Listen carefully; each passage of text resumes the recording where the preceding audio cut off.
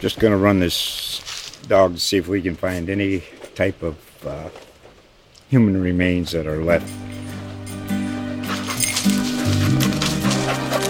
Listen to Where Secrets Go to Die, The Disappearance of Derek Hennigan.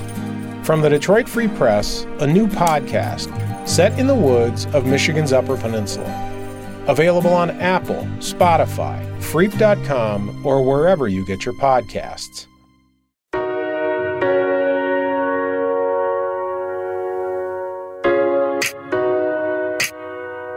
Welcome to Life in the 614, the official lifestyle and entertainment podcast of the Columbus Dispatch, where we provide a taste of upcoming arts, entertainment, and leisure activities throughout Central Ohio. This is Earl Hopkins, features reporter at the Dispatch. And on this episode, I'm speaking to Carla Epler, Executive Director of Oktoberfest, who's here to talk about how excited she is for the festival's return to in-person for the first time in 2 years, and what traditional and new elements attendees can expect to see. Carla, before we get into the discussion, I just want to ask you, first, with everything going on, COVID, cases rising, and the presence of the Delta variant, how are you feeling? I'm feeling hopeful and excited. The great thing about the Columbus Oktoberfest is it's a completely outdoor event. There are 3 beautiful open air pavilions that are under cover, which represents 100,000 square feet of covered space, but they're open on all 4 sides.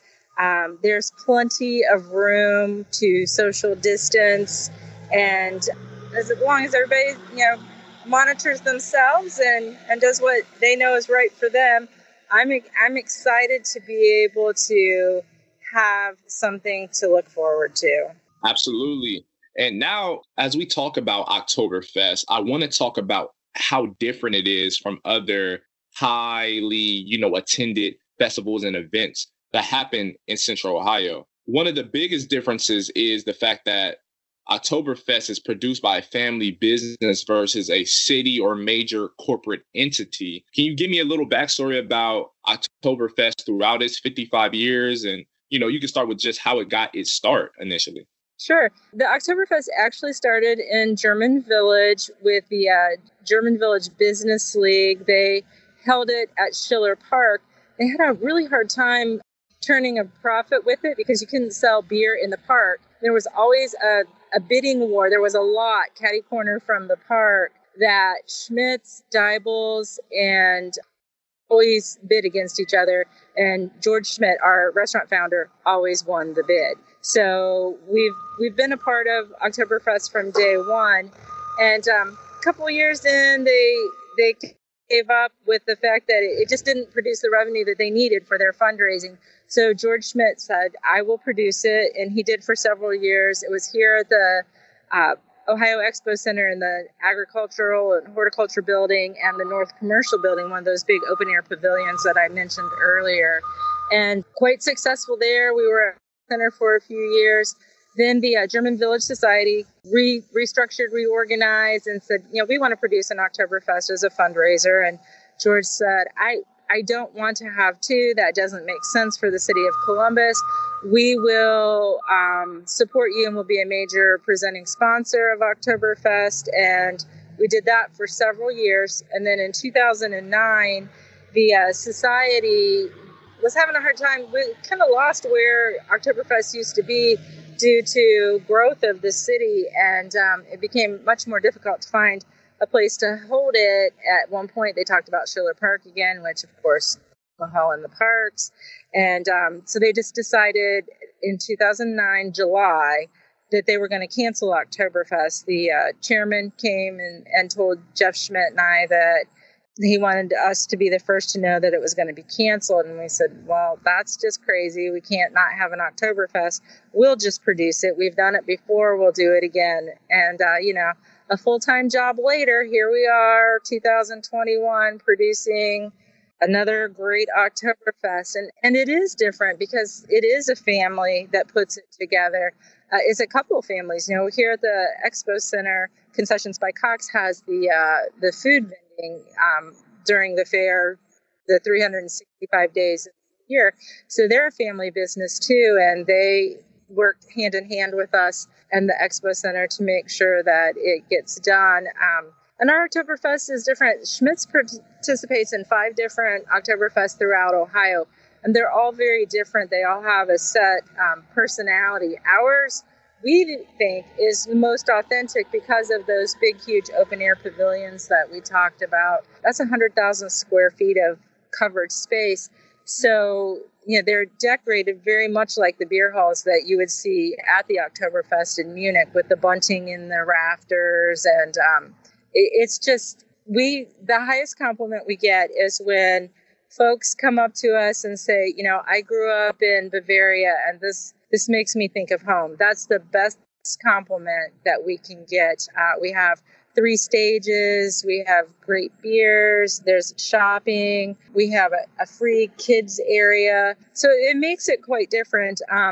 We do a Dayton Oktoberfest, which is held at the Dayton Art Institute. So, of course, that has a very different feel. The Cincinnati Oktoberfest bills itself as the largest Oktoberfest in the United States, and I'm sure it is, but it's very different. It's out on the streets of downtown, 2nd and 3rd Street. So they all just have a very different feel to them. And we feel what we've done is taken the best of all of the ones that we participate in and Munich and tried to make it so that there's truly something for everyone. And it's sometimes it's tough being a family-run entity because we do have marketing partners that we ask to help us.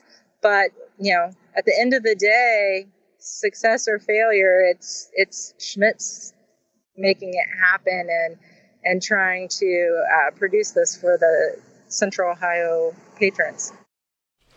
Just going to run this dog to see if we can find any type of human remains that are left. Listen to Where Secrets Go to Die, The Disappearance of Derek Hennigan.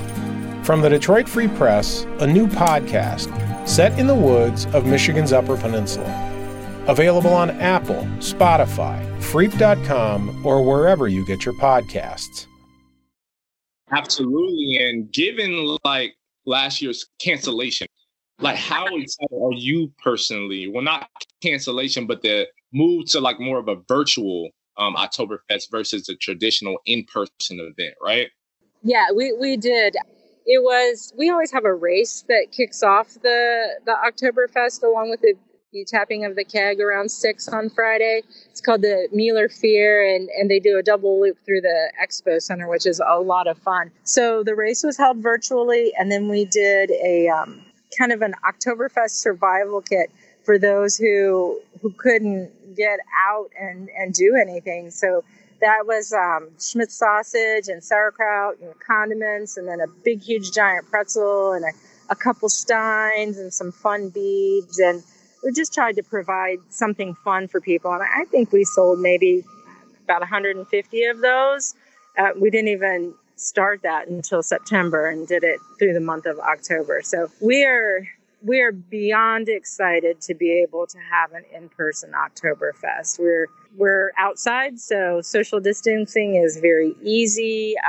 There's lots and lots of space that you can have your own bubble, and we have found that a few events that we have done this summer, people are so excited to be out and to do things. And there's a German word is called Gemütlichkeit, and it means a sense of well-being and fun and liveliness and celebration. And never more has that word been more appropriate for this year, as far as looking forward to trying to have something for people to come out and do that is outside.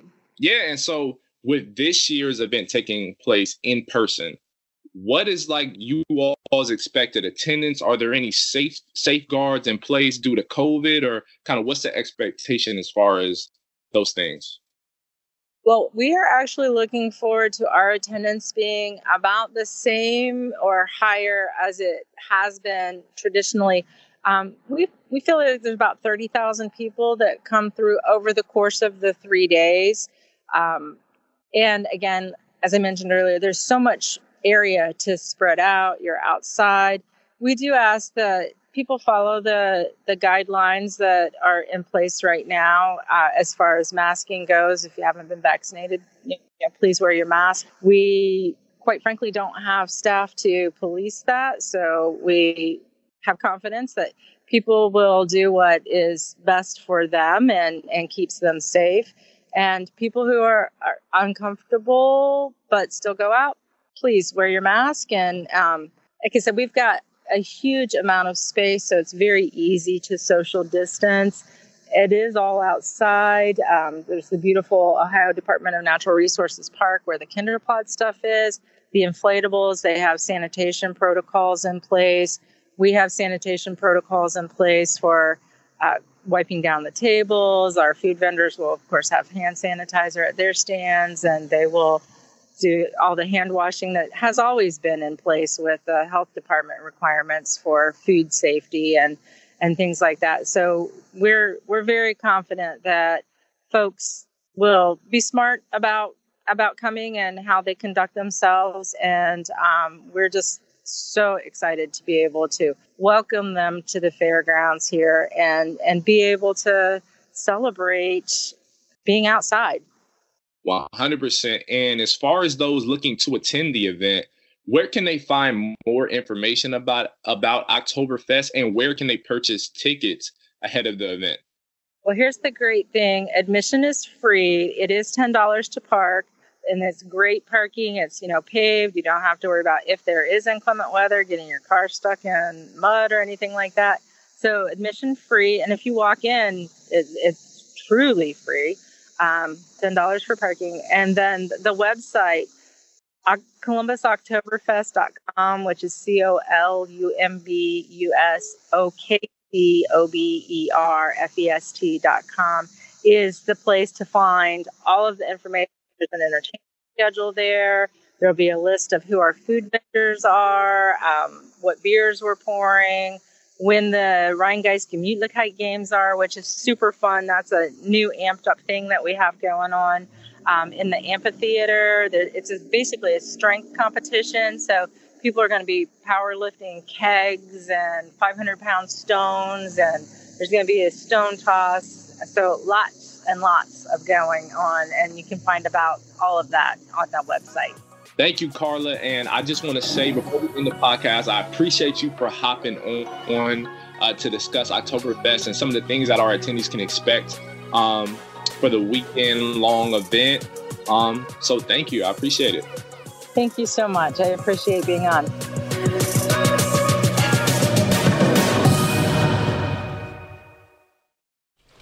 Just going to run this dog to see if we can find any type of human remains that are left.